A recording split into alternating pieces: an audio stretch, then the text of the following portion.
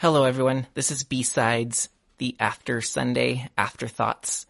And I'm just going to basically use this one to cover all of the Gospel of Mark, which we just finished 6 messages through the Gospel of Mark looking at the way. Sometimes Mark gets a bad rap. It's the smallest of the 4 Gospels. And in some ways, when you read through all 4 of them, you generally look back at Mark and say, it seemed to be the least interesting. You know, Matthew has the Sermon on the Mount. Luke has a lot of unique parables, and it has the great Christmas story, the angels singing and Mary's pregnancy, the Annunciation by Gabriel. It has some parables that were mentioned and some beautiful language, and then it has its part 2 in the book of Acts. So Matthew and Luke have their glitter. The Gospel of John is just so deep, yet so simple. It's like a meditation. It's just this very unique approach. Jesus has his famous I am statements in the Gospel of John. He washes the disciples' feet. I mean, John is its own unique. And then there's Mark. He's the shortest of them, not always the most eloquent, somewhat crude and quick and to the point. And it just doesn't have as much as the others. Many just look at it like it doesn't have as much meat. Well, I love the Gospel of Mark because it has its own unique message. And that, of course, is what we looked at. It's the way. And it does seem that this is Mark's intention as he uses the phrase hodos. It's a Greek word, hodos, which means way. He uses it 16 times, and that's quite significant. We see Jesus on the road, on the path with his disciples. Mark opens his gospel by quoting Isaiah that there was going to be a way in the wilderness. And Jesus comes on the scene immediately after that, leading people on the way, going toward the restoration of all things, the new heaven, the new earth. So what Mark wants to do is to show us what it looks like to walk with Jesus on this way. That is an incredibly important and foundational message to be a Christian. Because sometimes we think of Christianity as a decision that we make. Yes, it starts with a decision, but it's also a direction we take. And that's what we call the way. It's a path. It's a way of living. It's not just a set of dogmas, doctrines, beliefs that we hold to in our heads, as if all God cared about was our brains pegged up on a stick called the body. No, God came in Jesus as a body. We're not just brains that believe things. We're bodies that desire things, that go places, that say things, that feel things, that do things. So Jesus comes and gives us a way, a path. So the way is not just a path, but it's also a manner of living. So the metaphor goes both ways. It's taking us somewhere, but it's also a manner in which we are getting there. It's the way we walk the way. And so Jesus shows us things like the way he heals people, the way he listens, the way he tells stories, but most importantly, in the middle of the gospel, it was the way he demonstrated the way. I'm going to Jerusalem to die. I will be crucified, but I will rise 3 days later. The disciples, Mark keenly shows us, do not understand as a contrast to show us what the way is not. Remember, Peter says to Jesus, oh, no, you don't go to the cross. But Jesus has to correct him and say, that's Satan's thinking. And then he tells him, you've got to take up your cross and follow me. That's the way. He tells us the second time, I'm going to Jerusalem to die, but I will be raised from the dead. And then, well, apparently on the way, the disciples were arguing about who's the greatest. See, they're not understanding this message of servanthood. So Jesus takes a child and shows them, look, whoever's first will be last and whoever's last will be first. And then finally, and rather sadly, in some anticlimax, James and John miss the first 2 messages. Jesus says, I'm going to die in Jerusalem, then I'll be raised from the dead. James and John say, cool. So whatever that means, can we sit at your right and left hand in glory? The self-seeking position, wanting glory and attention for oneself. James and John, opportunists. And Jesus pulls once again the disciples together and says, guys, this is not the way we walk the way. We are servants. Gentiles do it the way you're thinking. But I came to show you the way. And that's where he famously says in Mark 10, verse 45, for the Son of Man came not to be served, but to serve and to give his life a ransom for many.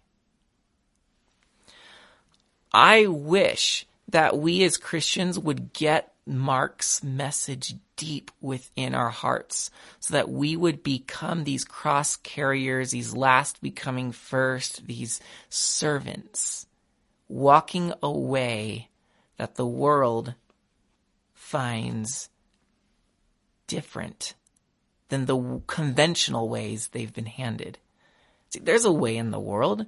It's put self first. It's look out for oneself. It's climb the ladder. It's defend, protect, be exclusive, be tribal.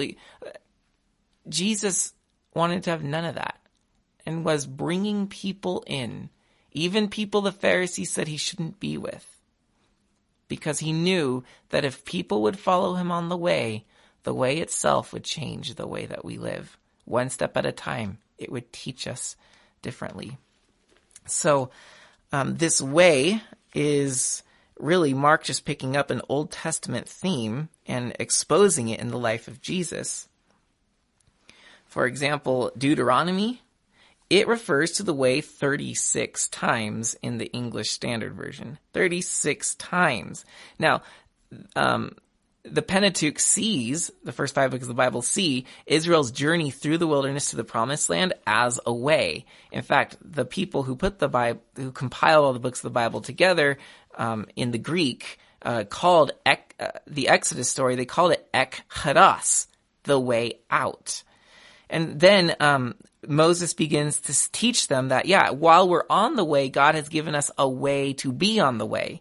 It's called the 10 Commandments. And in Deuteronomy 5, verse 32, he says this, you shall be careful, therefore, to do as Yahweh your God has commanded you. You shall not turn aside to the right hand or the left. You shall walk in all the way that Yahweh your God has commanded you, that you may live, and that it may go well with you, and that you may live long in the land that you shall possess. If you want spiritual prosperity, if you want wholeness in your being as a human following Christ, stick to the way. Turn neither left nor right. The teachings of Jesus leading us through the wilderness.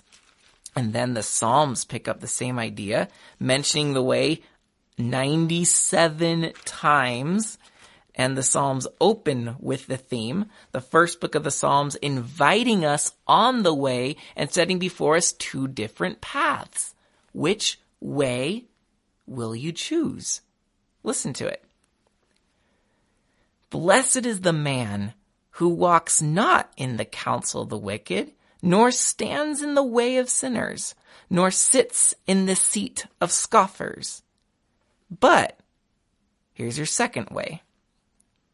His delight is in the law of Yahweh, and on his law he meditates day and night.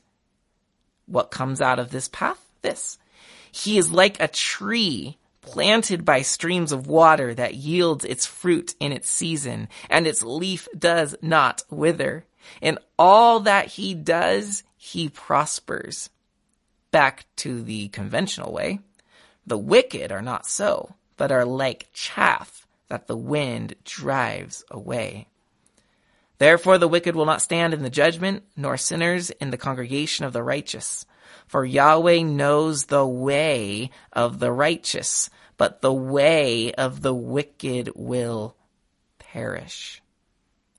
2 ways. Which will you take? One perishes. One is like chaff in the wind. It just goes with the flow. Whatever's going on, whatever people are doing, we follow that path, and it perishes. Or there's a way that plants you deep in the soil by the streams of water. Your leaf does not wither, and your fruit is born in its season. And so then the Psalms continue to talk about that way. And notice that the Psalter opens up with this invitation. So these prayers and these praises and these imprecations, imprecatory psalms, the cursing ones, all of these are part of the way. And so the Psalms want to guide us on the way as well. And then, of course, if you've been with us for some time, you will know that Isaiah teaches about the way. And so Isaiah is trying his best to get Israel to trust in God. But, well, for the first 39 chapters of the book, Israel seems very disinterested in trusting God. So Isaiah finally just says, you know what? Okay, I'm going to show you two paths. One is the path of destruction, and the other is the path of flourishing, just like the Psalms, just like Moses had cautioned. So in Isaiah chapter 34, it describes this wasteland, this wilderness, where all these wild animals are inhabiting the land, and it's ugly destruction. But then in Isaiah 35, that wilderness becomes fruitful. It says, this is the way of trusting Yahweh. And as you hear parts of it, you're going to hear that this is Jesus. Isaiah foreseeing Jesus. The wilderness and the dry land shall be glad. The desert shall rejoice and blossom like the crocus. It shall blossom abundantly and rejoice with joy and singing. The glory of Lebanon shall be given to it, and the majesty of Carmel and Sharon. And they shall see the glory of Yahweh, the majesty of our God. So strengthen the weak hands and make firm the feeble knees. Why? Because we got to get going on this way, right? So say to those who have an anxious heart, be strong, fear not. Behold, your God will come with vengeance and with recompense. He will come and save you.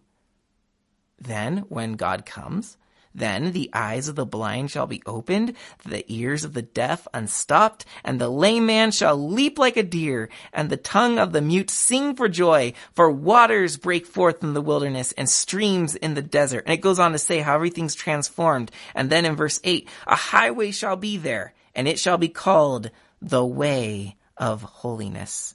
And the unclean shall not pass over it. It shall belong to those who walk on the way. And then it says that they will come to Zion with singing. Everlasting joy shall be upon their heads. They shall obtain gladness and joy, and sorrow and sighing shall flee away. Isaiah first alludes to the way there when he's bringing in conclusion his call for Israel to trust in God.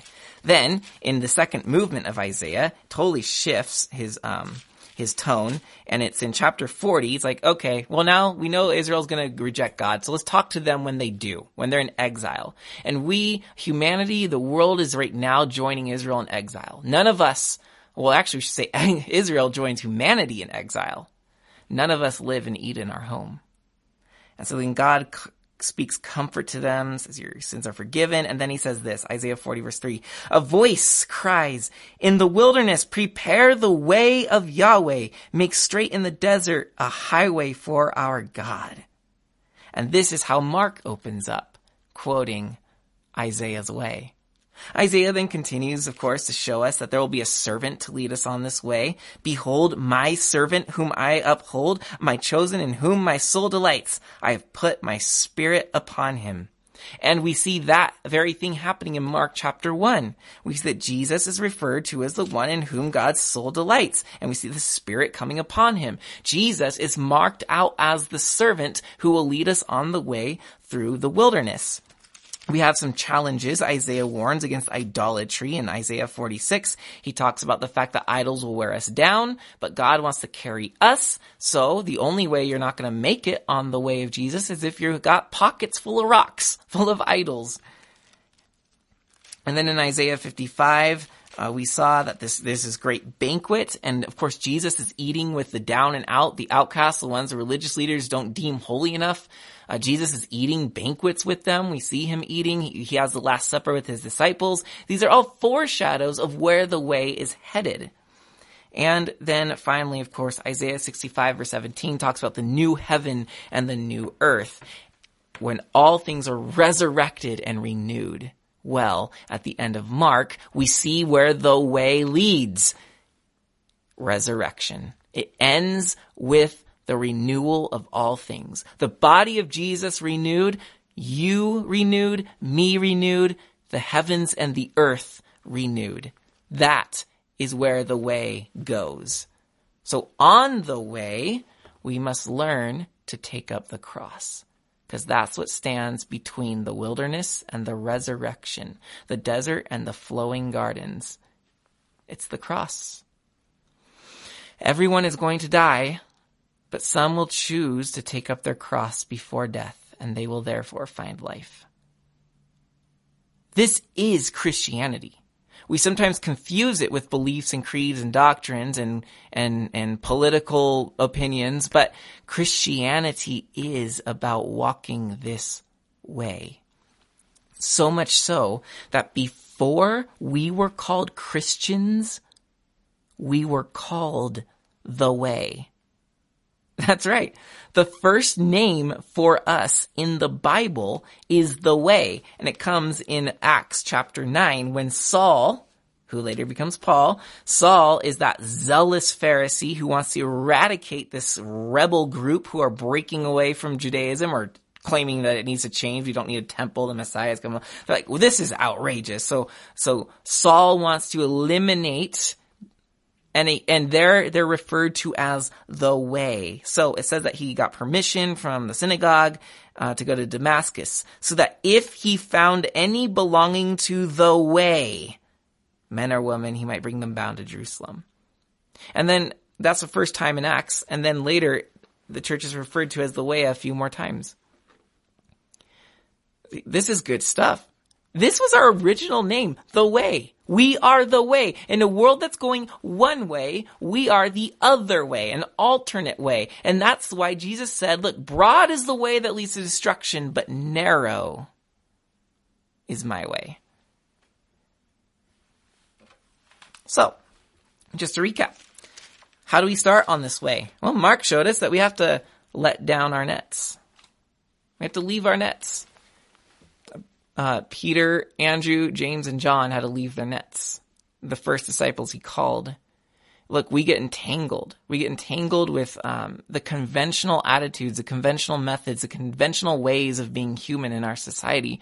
We have to be disentangled from those. We have to lay those down and follow Jesus. So we saw that Jesus told us how. He said to us, look, the time is fulfilled and the kingdom of God is at hand. Repent and believe in the gospel. So we need to turn around. That's what repent means, to turn around. You're going down one way. We need to turn around and get on the other way and believe in the gospel, the good news, where the way is headed. Then we looked at the uncrowded way, where the Pharisees become prominent opposers to the way of Jesus. The Pharisees were into drawing a crowd. They were a static group. There's no movement. See, when you're on a way, you're moving. But the Pharisees were static. They were stuck, you may remember this, washing the window. To them, the law of God was a window to keep clean. But to God, it was something to see through and to look at his new creation. So Jesus is trying to take us onward. The Pharisees are stuck cleaning the window. So they're static, but the way is a movement. It's dynamic. And so we saw Jesus healing the man lowered through the roof of the house in Mark chapter 2. And that man represents, or the house represents, the way of the Pharisees, the crowded way, let's keep everyone together, let's amass as many people as we can, and let's stay here and build our empire. But Jesus sees a need to rip the roof off of that, because that's how people will be healed. That's how people will leave the house walking rather than being carried around. That's what the way is about. Remember, Isaiah 35, the lame shall leap like the deer. Then we saw the unhurried way in Jesus' parables. All three parables are about seed. There's no rush to growing seed. It's an unhurried, patient process. The way is slow, friends. The way does not always come with excitement every twist and turn. Sometimes it's just putting one foot after another, but after enough steps, you look back and realize, wait a minute, fruit is growing. The wilderness is becoming the Garden of Eden again. And so we have this need for depth. We have this need for depth in a shallow world that is distracted. We are such a distracted people. We're always looking at the clock or at our phone, or we're moving from this event to that event, this thought to that thought, this channel to that channel, entertaining ourselves to the point that we're shallow. Depth comes with patience and time. It comes from doing the same activities over and over until we root our lives into them. Things like prayer, things like scripture, things like fellowship and communion and tithing, and I think I said prayer already, fasting. Doing these over and over, these are the steps on the way, and they will give us depth so that the seed will grow fruit. Then we saw the unanxious way, because we live in an anxious world. We all are anxious, and some people are incredibly anxious. But Jesus wants people on the way who are unanxious, showing the world that there's a way of peace. There's a God who calms the storms. We just need to wake Jesus up, who's asleep on the boat in our lives. We need to wake him up and not fear his power, because he will bring power and he will calm the waves. But so the way will sometimes be on land and it will sometimes be on water. The land is solid, it's safe, it's secure, we know it, we understand it, we can predict it. But the water is the complete opposite. It's a sea of anxiety. You can't control the waves. It's liquid, it moves, it's not stable, and occasionally there's a storm. But he takes us on the sea so that we can learn to wake him up, to call upon him, to trust in him, to face our anxieties, and then realize Jesus has them. I have no anxieties. So that when we get back to land, we are not a fearful bunch cowering with the rest of the world, but we are leading the world on the way because we realize there's nothing to be afraid of. So we can feed the 5,000 knowing that we have enough in Jesus because he calms the storm. We may not feel like we are enough to help the people around us, but when we give what we have to Jesus, we are enough. So the way we'll get rid of our anxieties by taking us on land and water. This movement of withdraw to learn and face the depths of our darkness and to let Jesus take it, and then the return as we go to the land and lead and walk and help people. Then we saw the heroic way, which we've already recapped. Jesus teaching the disciples 3 times what it means to be on the way. It's not the spectacle, not the hero who's a spectacle, but the hero who's a servant. The cross, therefore, is not just substitution. It is also participation. In other words, the cross isn't just something for Jesus that he does for us. He did, and that was important because that's where he forgave our sins. But it's also participation, something that we take up and die with him, something that we take up and walk with him. And then finally, we close with the everyday way. And here, Mark shows us each and every day of the final week of Jesus' life. He's the only of the 4 Gospels that specifies where one day begins and where one day ends. And it's from Sunday to Sunday. Both Sundays are incredibly festive, celebratory events at the church now. What's the word? Well, we remember it. We celebrate it. But Monday through Saturday is often the secular world. It's where we walk the conventional way. Sometimes I think the majority of Christians do that. What Mark wants us to do is show that, no, walking with Jesus on the way is a Sunday through Sunday. Not Sunday to Sunday. Not one day of the week, but all 7 days of the week. We are walking with Jesus on the way. So yeah, that which is important is not always exciting. But we always want life to be exciting, so I think we tend to tune out the way of Jesus because it only matters on Sunday, and we therefore look for other ways of exciting ourselves on the so-called secular days. But that's not the way. Yeah, the way may not always be illustrious. It might be lackluster, but if we keep at it every day, we will find meaning and importance in it. It just takes more time to grow that fruit. So, as a result, those who walk on the way will develop something that used to be called, I don't hear it much anymore. I think mostly from the old Christian writers, but it's a word called gravitas. Gravitas. We'll develop gravitas. Obviously, it sounds like the word gravity, right? And that's the idea. Is that those who walk on the way will develop enough spiritual mass to be attractive. So gravity is the result of something having enough mass so that it can begin to pull on things, right? The gravitational pull. We, by walking in the way, will develop enough spiritual mass to be attractive, like gravity. The world is desperate for people with gravitas. Will we, Christians, be the ones who possess it? Will we choose to follow Jesus on the way?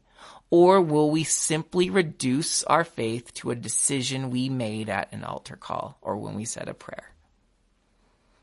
Gravitas comes when wounds are healed, failures are redeemed, sins are forgiven, and thorns settle into our flesh. That's why Jesus told us to take up our cross and follow him.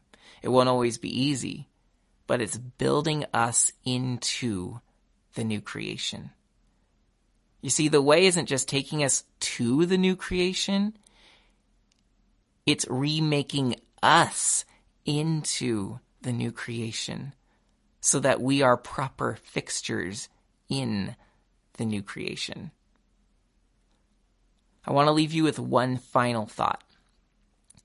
The phrase being on the way, it's interesting because it's something that we say when we're en route, right?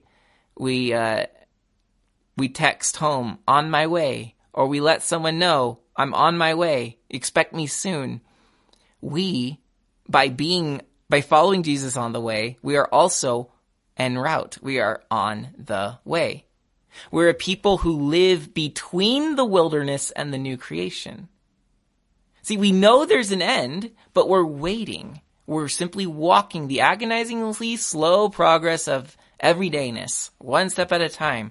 But we must never forget that we are on the way. So I want to read something that gave me this thought that I read this morning. No, yesterday morning. I don't remember. One of these mornings recently.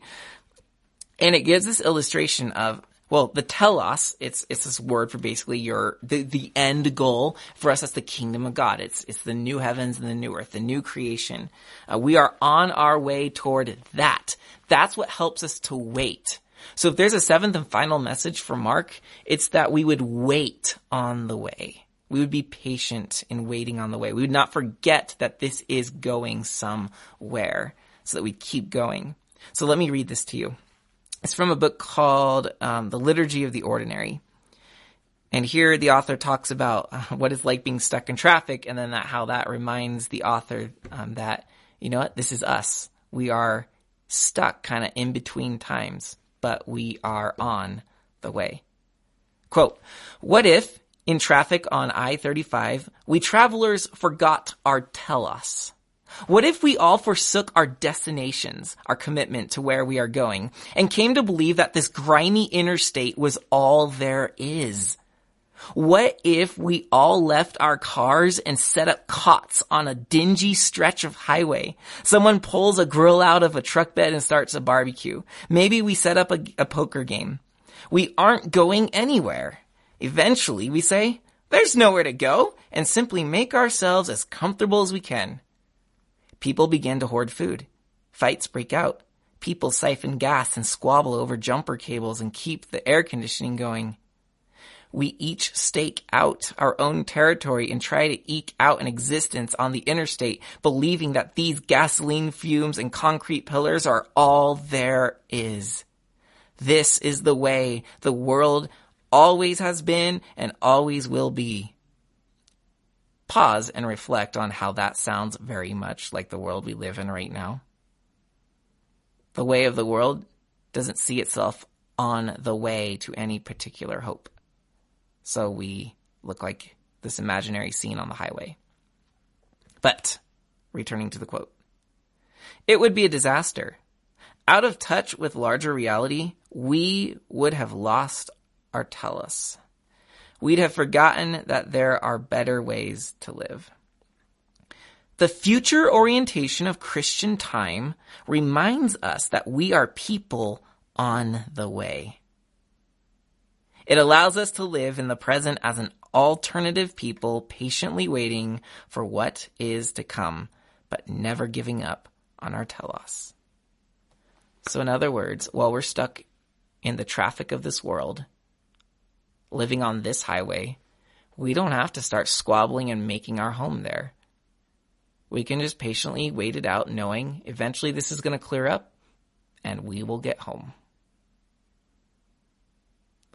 So my friends, I pray that we would all be great pilgrims on the way. It's an exciting path. It's a hopeful path. There's no other way I would want to live. I hope and pray it's the same for you. So, happy travels, everyone. This is Pastor Brandon with Grace and Gratitude. Thank you for listening.